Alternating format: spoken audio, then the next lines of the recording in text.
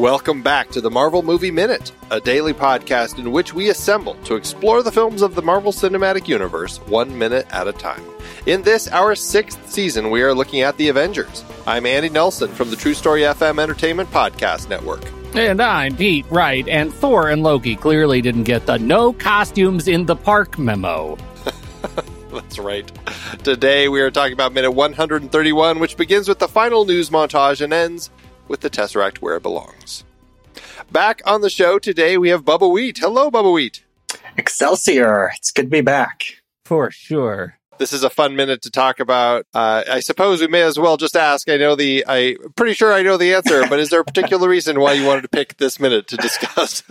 Yeah, I mean, I got in early enough that I was surprised, a little bit surprised that this hadn't been picked because, clearly it's the Stan Lee cameo, and coming from somebody, I've been doing a superhero blog, movie blog for over 10 years.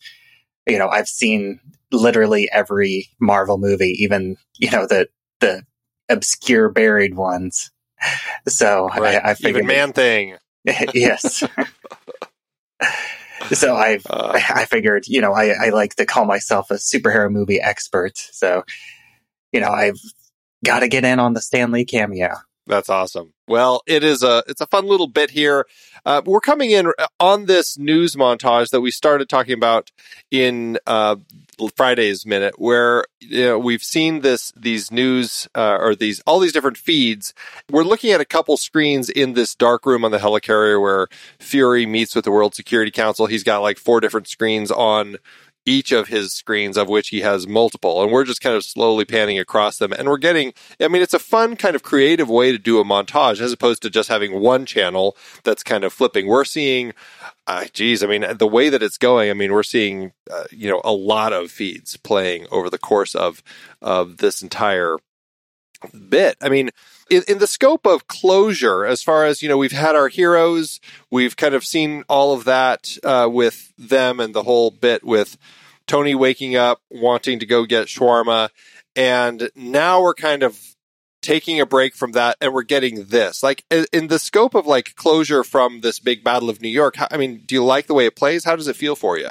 I think it works pretty well. In my memory, thinking back about this, I feel like the 2 movies that get compared a lot that came out about this time was this and Man of Steel. And I for some reason, in my memory, I was thinking that Man of Steel came first, but Man of Steel was actually a year later. But Man of Steel was always criticized with all its, massive destruction in the city. And the Avengers had just as much destruction, but it has these kind of moments, and it has these extra moments like within the battle of the heroes stopping to take care of the civilians that I think Man of Steel lacks. And that's why, or at least part of the reason why the Avengers is held up as, that it doesn't get that harsh criticism against all the destruction, even though they probably have a very comparable amount of destruction looking at them side by side. It's destruction with heart. Wink. Well, and maybe they took the cue from the I don't know, the potential backlash of it, which is why they give you all of that from Bruce Wayne's perspective when it comes to Batman versus Superman a few years afterward. Maybe that's why they kind of took that approach. Regardless, we're not here to talk about that franchise. But to your point, it is an interesting thing because we certainly over the course of this whole battle have been talking about the scope of having a big battle sequence like this in New York City, which is, just, a little over a decade after September 11th. And the idea of blowing up buildings and granted they're big Leviathan, but the idea of this battle taking place in the city and kind of, is there, how does that play? And it's interesting because the conversations really do seem to favor it feeling a little more, what would the right way to phrase it be? But just kind of like, it feels like there's still kind of this New York strong vibe running through it. And it doesn't feel like they're doing it because they want to do September 11th their own way. You know, it feels different enough where it just doesn't even seem like the same sort of scope in some capacity. It's a little bit like what they do with the Spider-Man movies, but not quite that blatant. Where the first, the Tobey Maguire Spider-Man movies all had, well, and even like especially the first Andrew Garfield, all had the scene of, New Yorkers coming together to help him out. And this one, we don't get that far, but we do at least get the New Yorkers' perspective in this montage. Yeah, right. Well, let's talk about some of these news feeds. This is our last chance to see, we come in right on the end of Sean Lynn's final line, "I love you, Thor," which we kind of chopped in half of the word Thor from last minute to this minute. So our last chance to see her, last bit of the guy shaving to look like Tony. And then one of the screens cuts to a lady sweeping out the front of her place and hanging up an open sign. Part of me was really hoping that was the Shawarma Palace lady that we'll see later. I was like, oh, is that Shawarma Palace? Are they opening up? But no, it is a totally different lady. But I did have a little glimmer of hope there. I do have to say that goatee looks awful. It is one of those really heavy goatees that I was like, it's either he's just somebody who had a really heavy beard and they didn't trim the goatee yet, it's just a really thick goatee, or it's just a terrible, I don't know, would you call it a wig? Whatever you call it, just like that fake facial hair that they'd put on. Ooh, like a face wig, a chin wig. Is that what you're saying? I know there's a word there exists a term. Well, yeah. They have fake mustaches. I don't know. It's just like the goatee that you glue on. Yeah, bad news. Yeah, it does. Who is that guy? Do we know who that guy is? I looked for him and I couldn't find him. No, just some. You think it's just person. Some guy? I thought that might have been some sort of Easter eggy type casting. He looks so familiar. He, along with a couple of the other shots that I don't know so much him, but some of these other shots, they definitely are trying to give us a sense that there's a global feel to everything. Like, we have, like later we'll have the Tony mural that's painted on a wall that is, clearly in a different country. It's got a different language written on the wall behind him. And so the idea that, sure, these heroes may have been here saving New York, but they're kind of recognized as global heroes. Yes, right. But just like in the frame immediately above him is we've already talked about the actress who played Carol in Glee, sticking her head in and screaming that thing. Like this is, I'm kind of on the lookout for those kinds of actors. Like who are the cameo people, and they're hard to find. Well, yeah, they're tough, but I mean, like people like her, because they're saying lines and stuff, they end up getting credited. Get a credit, whereas the guy who's getting a shave doesn't get in the credits. It is what it is. It's always tough finding those people unless they've gone in and added themselves to the IMDb credits. Yeah, it's hard to say. Yeah, these type of scenes, they always feel like they were the result of like some contest. Where, for fans, right. We wanted Avengers fans to your chance to be in the movie. And then you end up in a scene like this. Right. Yeah. I mean, I know they've done things like that with some other films where they have included actual fan footage in the films to show or to kind of help create this vibe, This, I feel, may have been a little before they were really doing that sort of stuff. But it is fun to see. Like, I mean, the guy getting the Captain America shield tattoo on his arm, like that just feels like it could have just been someone filming. Like, who knows? I mean, I don't know if they went out and filmed this. For all we know, they were scouring YouTube and finding clips of anyone who is a Marvel fan who is doing something like that. And, reaching out to the people to see if they could license the footage to put it in here, Yeah. Mm-hmm. It's entirely possible. We do have, before we jump into some of the specific people, just some new news feeds. We have C-SPAN 2, Senate calls emergency session. Another C-SPAN 2, invasion, a global catastrophe, with Press Secretary Jay Carney. We have Channel 6, Avengers assemble to save New York City. That's the one with the kid who's doing his whole little imitation of everything. We have MSNBC breaking news. Victims of New York attacks respond. And this is where the couple is worried about who's going to keep these heroes in check. We have New York 1, The Avengers. Hoax. Channel 5, Albany. New York Senator questions the Avengers. This is with the Democratic New York Senator Boynton. And then we have live CNN breaking news. New York crisis disaster averted. Avengers, friend or foe. There are also a number of other feeds that don't have any branding on them as far as news channels. So, but yeah, let's, so we've got a few people here, and, you know, I love the IMDb game, and I love doing it with people like these who are nigh impossible to identify. Last time we had our first of our celebration montage interviewees. This time, our next one is this kid. This very excited kid, played by Michael Zhang. Any idea what Michael Zhang would have as his IMDb known for? I'll tell you, he's been in 7 films. I think one of those films is Screw You, Andy. This is miserable. Is that one of his credits? Well, you know what's interesting? I'll just tell you both because it is pretty tricky. He was a child actor from 2012 to 2016. He was in 7 films. This is certainly the biggest. Of the 4, though, 3 of them are his performances. The Avengers, one called The Bandit Hound, and another called Displacement.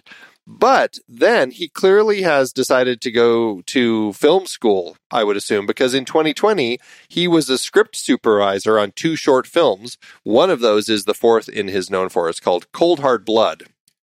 And then he also has edited a short film in 2021. So I don't know. Maybe he's going to be somebody that we'll see further down the road in more film projects. But that's Michael Zhang. That's really funny. Okay, well, I didn't have him. Oh, and it also looks like he was doing stand-up comedy for a while. Oh. Yeah. Well, everybody's got to cut their chops before they do script supervising work. That's right. Next up, we have the African-American couple. The man, William Christopher Stevens. He is the first of our 2 here. Any idea with his face, does he look familiar at all to you? I'm going to go for the Avengers as one of them. No, not to me. It's tough, I know. He has 52 credits, quite a lot of them. It's just straight up voice work in doing like English dubs of anime films. He's done a lot of video game work.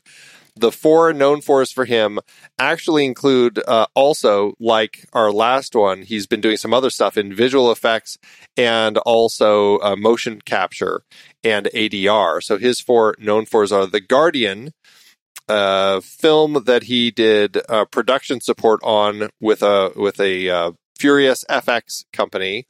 Kong Skull Island, actually, where he worked in the ADR on that film. The Avengers, as you said, and, Pete, this is something we've covered over on the next reel, Underworld Evolution. He was not in it. He was effects. He worked on effects again for Underworld Evolution. Fantastic. Well, yeah. you can really tell. It's right there in his face. Every minute of his work you can find it on screen for sure. That's right. His wife is played by Kelly Robbins Hicks.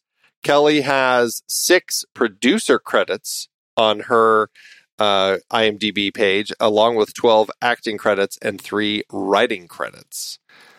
Her 4 known fors are as a producer on the TV series Random Acts of Flyness, on which she's an executive producer, an actress, and a writer, so very involved in that show. That's weird that she totally stole one of my spec scripts. I might have written that. Random Acts of Flyness. It's right in my wheelhouse. Totally right in your wheelhouse. She was an associate producer on How to Tell You're a Douchebag. Oh, that was she was a producer on Queen of Glory and The Avengers. Those are her 4 known fors. Wow. All right. We have our Senator Boynton, played by James Eckhouse. This one I got. You do? Well, okay. No, I don't. But I mean, I know him, but IMDb doesn't do TV. And I absolutely know him from one show and a lot of cameos. I know him when I see his face, but the one show that I absolutely 100% know, James Eckhouse was Mr. Walsh from Beverly Hills 90210. He was in like every episode. Jim Walsh, and then also Dr. Edwards. You're right. 146 episodes. There we go. He was there we go. Wow. I don't know anything else. I didn't know you were a 90210 head. I regret that I unintentionally outed myself. Yeah, you sure did. You sure 90210 head. Yeah. 146 episodes, though. You are right about that. I mean, he is somebody who, like, looking through his IMDb, I'm like, this is a person who is in everything. You talk about like that guy. He is that guy. He's been acting since 1982, and he is his 130 credits. The 4 IMDb known for is. Are you gonna say Beverly Hills 90210 or no? No, because they don't do TV. So they I know do TV. What are you talking about? We just had TV in our last few. Oh, well, I don't listen. I don't listen to most of what you say on these things. Okay, I'm going to say 90210. I'm going to say The Avengers, because that to me seems like the biggest thing that he's a part of is this. I'm going to say, you want to give me a hint? Can you give us a hint? I don't know. No. No. God. Bubba Wheat, do you have any idea with him? No, I have no idea. I was not a 90210, so I don't even have that. Let me guess. Was he an attorney, a physician, or a middle manager? I think that you're probably right on a lot of those counts. In fact, one of these, maybe this is why he's somewhat familiar to me. You know, I'm a big Tom Hanks fan. He was his supervisor in Big. He totally was. Nice. He also was Ned Sneller in Junior. That's the one with Arnold Schwarzenegger getting pregnant.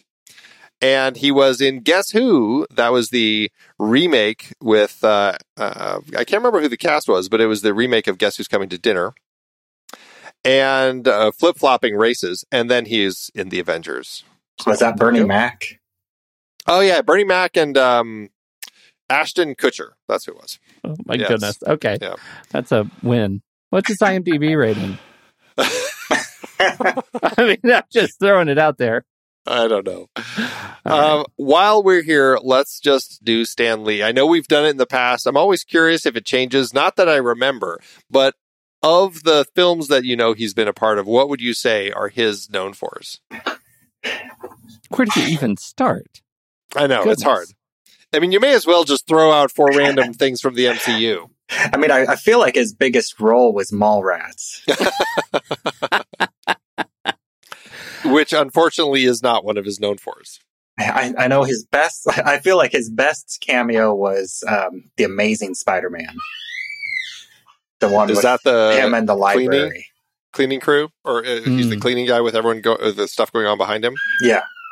You know what I would call out as one of my favorites of his, which isn't actually a film in the MCU, but it's Big Hero 6, when he pops up and kind of like the surprise as the one kid's dad, and they have that whole thing about how they wear their underwear, which just made me laugh to no end.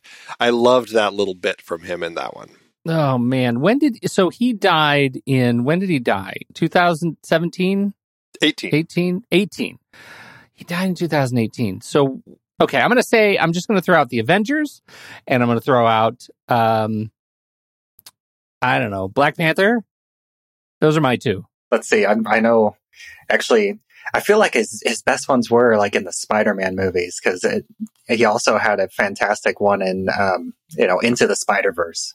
Yeah, that would be my second favorite little cameo bit of his. Like those. Yeah, he's got some good ones. And then he shows up randomly in things like Teen Titans Go to the Movies, which is very funny. You know, is that something like that? That's not one of his top 4, please. It's not, but it's funny that he, did show up in that. Yeah, that was another fantastic one. Yeah, right. Like sometimes those ones I actually enjoy more than the ones that he's in the MCU, because the MCU ones is like, yeah, it's cute, it's fun. Like in Captain America, like last season, it's like, okay, yeah, I thought he'd be taller. Okay, yeah, that's very Stan Lee. It's kind of fun, but there's something about the ones that are a little more unexpected that I actually find myself enjoying that much more.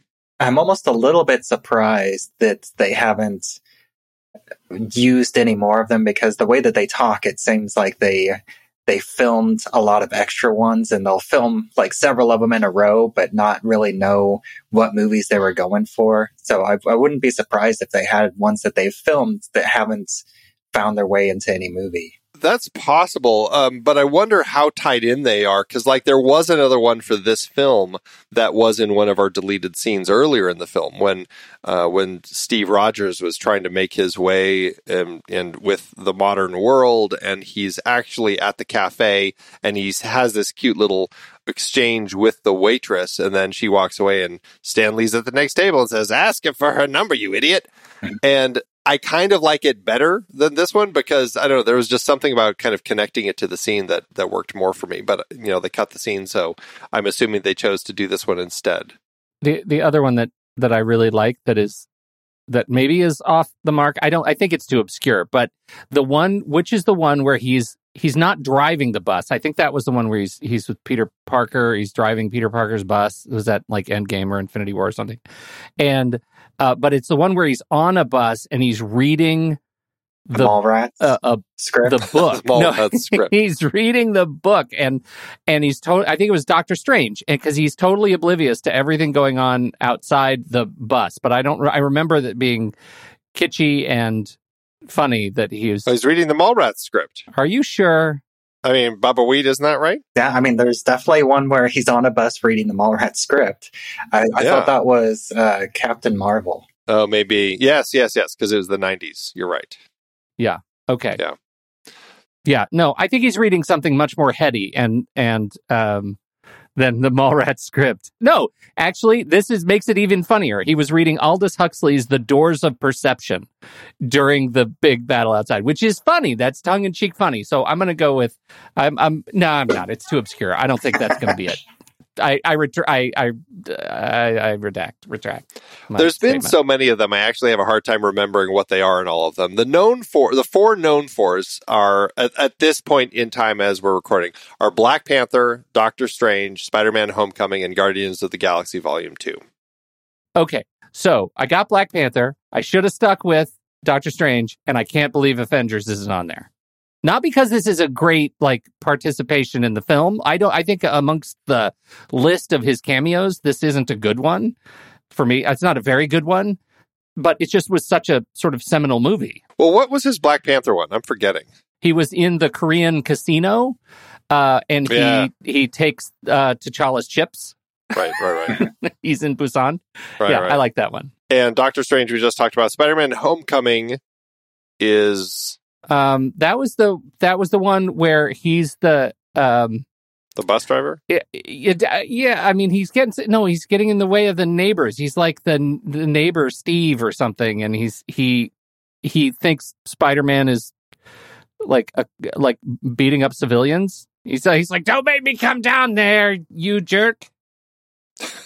Does that ring any bells? I don't remember that one. Not the way you're doing it. You guys, I'm doing it great. What was Guardians of the Galaxy Volume 2? Hold on. Here it is. Was that the Watcher? No, I think that Lee was is the annoyed neighbor, Gary, who witnesses Spider-Man mistakenly accosting innocent civilians and says, "Don't make me come down there, you punk." Punk is where I lost you, I think. His other neighbor, Marjorie, greets him and asks about his welfare, where he does the same to her, asking about her mother. There you go. Okay. That's that all one. right. There you go. You may continue. Well, that is Stan Lee in his cameo here. And I mean it is fun to kind of see. So that's largely this group of last one I forgot. Pat Kiernan, the New York One news anchor, we actually hear his voice as we're kind of watching that final bit with the Avengers in Central Park. Do either of you, this is a tricky one because Pat Kiernan is one of those people who pops in as himself in a number of different news projects. We just had this last time with Thomas Roberts. Any sense for Pat Kiernan, or should I just tell you? No, nothing for me. His face is a face, but I just have to know, is he a face that we see in is he a regular reporter? He plays himself in in all the movies. He's always a news anchor. He's always Pat Kiernan. And yes, in all of them, he plays Pat Kiernan. Or he's credited it as himself, yes. But is it going out on a limb by saying all of his Pat Kiernan performances are Marvel movies? That is going out on a limb. He's been in 40 projects, a lot of TV. Okay, so that is incorrect. Gossip Girl, Billions, Blue Bloods. I would have said all of those. Dang it. Andy, Jesus. Mr. Robot. I'll just tell you, but they are all Marvel, funny enough. Oh. Spider-Man, Far From Home, Doctor Strange, The Avengers, and Iron Man 3. Okay, that's really funny. Those are Iron Man 3. Interesting. Yeah. All right. So those are the new faces and voices that we hear in this montage. So let's talk a little bit about the stuff going on here. Any particular comments about any of the clips that we see over the course of this? Bubba Weed, anything? Do you want to start with Stan Lee? Should we start there with his little cameo? Do you like his cameo? I mean, like you said, it's very quick. It's him playing chess. It's funny just because most of the characters that he created were the ones that I feel like, he's involved with making them in New York rather than in some fictional city. So the fact that his line in this is superheroes in New York, give me a break. Yeah. It's funny. It's funny because it's false. It just is so, it's like it so diminishes the Stan Lee cameo by having him in a screen on a screen. That just feels like I get it. It's very sly. And in some respects, it's the most Easter eggy cameo of all of them. But I prefer it when he's loud and proud. Well, all right. Any of the other ones that we want to talk about? I mean, we've got, the kid. There's an artist that is in there who's featuring a bunch of paintings that he's done of various superheroes, which look an awful lot like images from various comics. I think it's worth noting that I feel like this Battle of New York did a lot for the Hulk's PR, because I believe that, within the MCU, he was viewed as more of a menace because of the destruction that he may have caused in his solo movie. But now he's got the Hulk equals hero sign and the little parade going on, and then the person with like the homemade Hulk mask. Yeah, which is really funny because it's like a woman in a hijab who is doing that. So it's like it's just again to show it can be anybody who is kind of cheering these people on. This is kind of a global celebration. I like that little bit there. Yeah, me too. I mean, that's a good point, and it's funny because I do the other element that I actually like that we are getting with this is it's not completely just celebratory. We're actually painting a swath of perspective with these different people. Obviously, the kid is super excited, but then we cut to that husband and wife, and they're like, I don't feel safe with these things out there. It seems like there's a lot they're not telling us. We're getting different perspectives of there's the good and the bad. I mean, obviously, we've been following them as they save the city from all of this destruction and everything that's going on, and got rid of the Chitauri. But at the same time, I mean, look at all the holes in the buildings because of Hulk jumping and grabbing and smashing and everything else, and all the things that they have done, again, in the process of a battle. But there is a lot of damage, and these 6 individuals were right at the heart of it. So it's interesting how you can kind of see a perspective of that. And I like that they're giving us that perspective, Mm-hmm. Yeah, balance is great, and the fact that as we cut to the next little breakaway, we see that their fight continues, even though they're mostly in civilian clothes. Like they are still, even as all these people are talking about them, this is them like not reading the comments. Like they're going about the fight. They're sending Loki away. They're disappearing to fight another day, and I think that's a good message from this minute for me. Yeah, it plays well. Yeah. Is there a sense with watching this where we're seeing this Senator Boynton here where we kind of wish that it was Gary Shandling? Yeah, I do feel like this is like the first hint of what ends up basically becoming like the Sokovia Accords.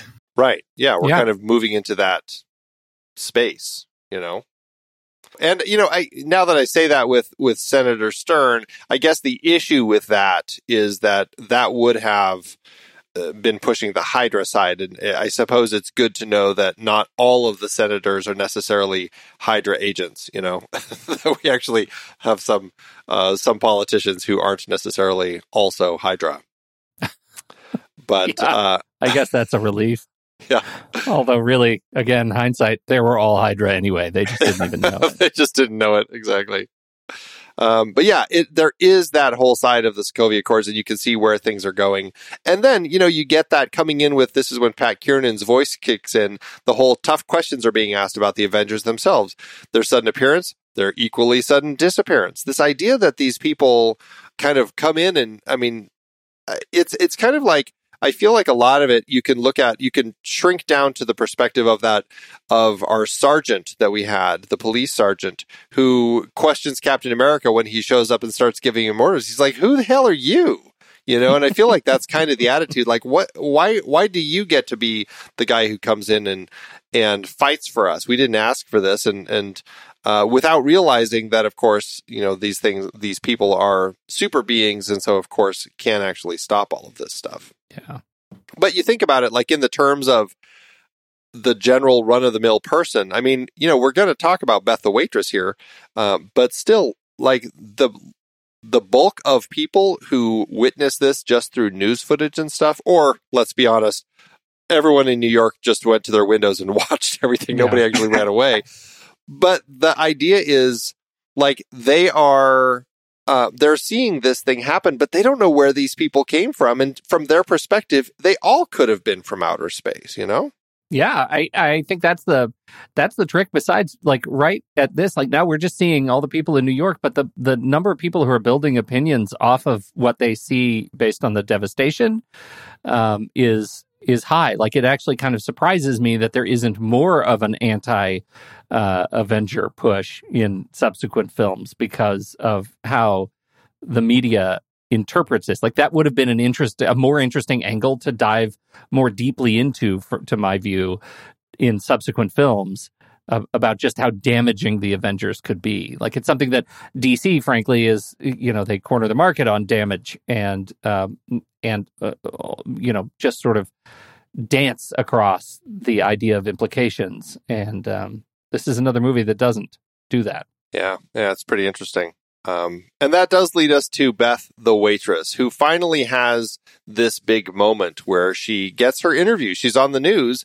And again, this is kind of like the way that they've put this montage together. It ends up being kind of a call and response. You've got the excitement about them being heroes, the people cheering them on. Then you have the concern, and then you have the senator saying, where are they now? And then, tough questions. And then it comes to this head here with the waitress, and this lands and it closes this montage in a very personal way, where we have her talking about how Captain America saved her life, and she's saying thank you. And it's a really nice way to kind of take all of these different perspectives and everything and whittle it down to this one person who was right there and ended up being saved by this hero. And in the scope of, Bubba Wheat, I don't know if you are as up on like all of the deleted scenes that included Beth the waitress.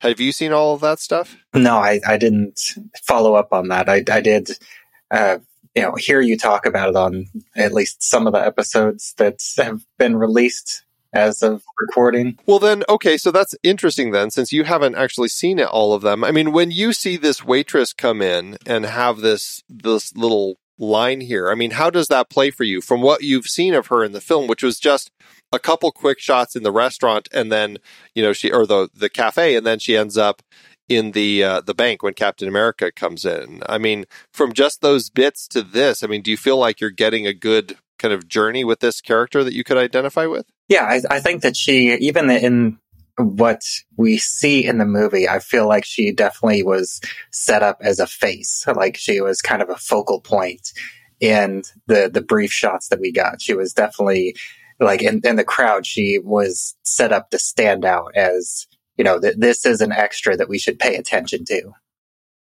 And so I think I do like that we come back to her, and Like, I know that the actress, it was bugging me for a long time.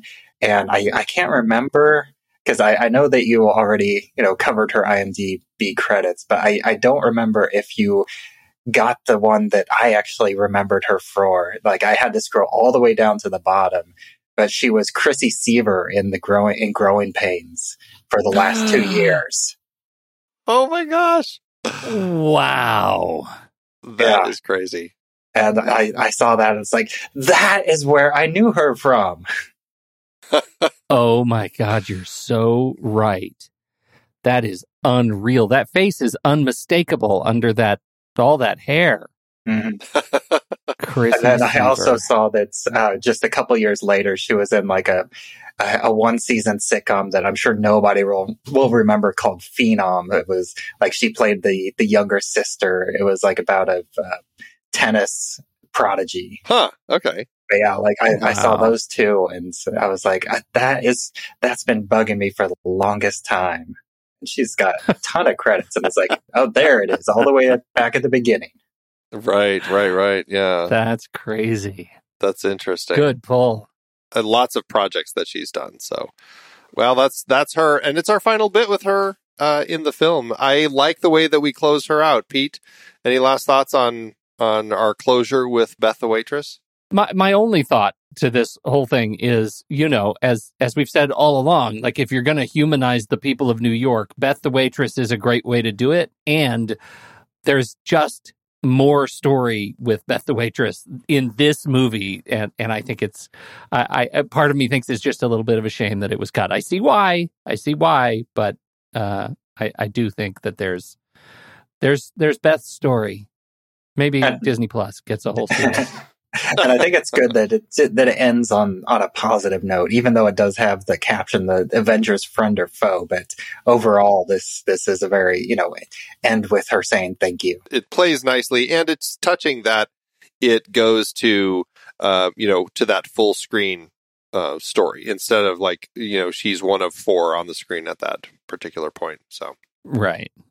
Well, let's chat a little bit about our what we cut to, and that this is, now we actually are in this room, and we find that it's the World Security Council talking to Nick Fury, and this is kind of this wrap-up conversation that they are having about everything, trying to get a sense of, as we get to hear from Councilman number 2. We still don't know what his name is, but he says, "Where are the Avengers?" Fury is not tracking their whereabouts. He says, I'd say they've earned a leave of absence. And then we have Jenny Agutter popping in and the Tesseract. And Fury says the Tesseract is where it belongs. And we'll finish that tomorrow. What do you think of the World Security Council and kind of this vibe that they create for this group? It really paints them as the villains. And I don't know if they had this, the whole Hydra plot in mind when doing this. They're all in shadow. They sent a nuke to New York City, and now they're just wanting to have control, like executive power over the Avengers, and Nick Fury's not having it. It's an interesting thing that they are setting up, where it is this real kind of this shadow organization, and it makes it seem like they're the puppet master of everything. I'm never quite sold on what they're trying to give us with the World Security Council in the films, and I'm always a little torn as to how they're trying to kind of structure it and kind of the position it has with S.H.I.E.L.D. and all the governments of the world and stuff. And I don't know if I'm ever quite satisfied. They don't show up again, do they? They'll be in Winter Soldier for sure, because we have, Jenny Agutter actually shows up in the room to talk to Robert Redford, and it turns out that it's, Nat wearing her Mission Impossible disguise. So, yes. But after that, I can't remember if we end up seeing them again. I feel like, I don't know, it kind of seems to be like once kind of everything fell apart at that point that they went away. Like, I can't remember if the World Security Council shows up again. Yeah, I don't either. I can't believe that we can't think of that, because it feels so logical that they would have shown up again in Civil War, weren't they? Wasn't there some presentation of the World Security Council in Civil War? That's a thing. I'm looking right now. Let's see. They're mentioned in Civil War and they are mentioned in Endgame, but the only films but you're right. in which the World Security Council is featured is the Avengers and Winter Soldier. I get sideways on the movies because they do show up repeatedly in Agents of S.H.I.E.L.D. You know, we get them in a couple of episodes, especially because Powers Booth is a regular. Or not a regular, he's a recurring. Yeah, it's an interesting group. So, well, it is what it is. Last but not least, anything to say about our heroes? We see what they're doing. Pete, you've already mentioned this, but we see them coming together. They're at the Bethesda Terrace in Central Park, walking up with Loki he's got, cuffs and he's got his little muffle on. I know we're going to probably talk more about this tomorrow when we spend a little more time with them. And then, of course, we got Eric, who invented his crazy little Tesseract tube, and then we get to see them do more with the Tesseract. Any little bit about any of this stuff? I mean, as far as what we're going to see here, I think it's interesting that, you know, in the shot in the middle of the minutes, we can see, like, I guess, S.H.I.E.L.D. Secret Service members doing like a perimeter. Yeah, like they're kind of keeping this area secure from the public or something. Yeah. Because they'd see the costume play at work, and that's very disorienting for New Yorkers at this point. Yeah, Thor really needs to put on his Donald Blake outfit at some point, just so he can walk around, so people don't. Yep. That's exactly right. That's right. All right. Well, let's wrap this minute up. Bubba Wheat, it has been great chatting with you today and over the course of the season. Thank you so much for joining us all of these minutes and talking about the Avengers with us. Yeah, no problem. There is one little background detail that I noticed on the screen. It says that it's like 12:30. Yeah. Does that time seem accurate based on the events of the movie? It feels like it should be much later in the day. Well, the battle was very much a morning battle. Everybody woke up early and got to work. The clock, we talked about very briefly, the clock that's on at Grand Central Terminal, it's like 11:15 in the morning. So, yeah. I mean, that means that this news report is only like an hour and a half after everything's happened. It seems like this needs, I mean, maybe it's meant to be days later, but to see like these sorts of parades and Senate hearings and all this sort of stuff happening, it seems like days have had to have passed for people to be celebrating at this level. But it also seems like they wouldn't have kept Loki around for days later. Although, do we get a good look? Does he still seem banged up? Like, does he still have the fresh cuts? Yeah, I think when we cut to his, I'm trying to scrub to where we see him. I'm going to have to go look at 132. I can't remember if we're seeing his face banged and battered. Well, yes, we are. He does have a scrape on his forehead and one under his eye on his cheek. And he is also, don't forget, wearing the Dyson personal air purifier over his mouth. So, yes, very popular. So that's, So again, why are they even going to Central Park for all this? Who knows? A lot of this just doesn't make a ton of sense, but we'll save it. It's one of those things. Just one of those things. They needed a new look. Is what they needed. They needed a new look. All right. Well, Bubba Wheat, tell everybody about your podcast and where they can tune in and find you out there. Sure. My main podcast right now is still It's Time to Rewind as of recording. And I believe whenever this comes out, I'll still be releasing our 5th season, which is covering Memento, one scene at a time for 45 episodes. I believe we will have the episode out where we were able to have an interview with Stephen Tobolowsky, who plays Sammy Jenkins. That is an incredible episode. I'm really looking forward to release that. And then I also have an upcoming project that's coming out this October, and that's Fight Club Minutes, which that's a more traditional movies by minutes. It's 3 episodes a week going through Fight Club 1 minute at a time. And I have a co-host, Lance Stanford, and, you know, we're a few weeks into recording already, and it's a lot of fun too. And that's, it's a lot of work. And I'm also, simultaneously doing like kind of a lower key, season for It's Time to Rewind, covering, I feel like it's Memento's sister movie, 50 First Dates. So that's, nice. To keep the It's Time to Rewind feed going, because Fight Club Minute's going to be on its own feed. Well, that's awesome. Well, we'll have links in the show notes for the shows that are current. So check those out, everybody. Remember, if you're not seeing the links in your show notes, just go to the website, marvelmovieminute.com. You can check everything out there. Bubbleweed, thanks again so much. We'll be back tomorrow with, again, with the Marvelous Tay for Minute 132. So, Pete, thanks as always. Thank you, Andy. Tomorrow, I'm going to talk about a car. Oh, yes, you are. Until next time, true believers.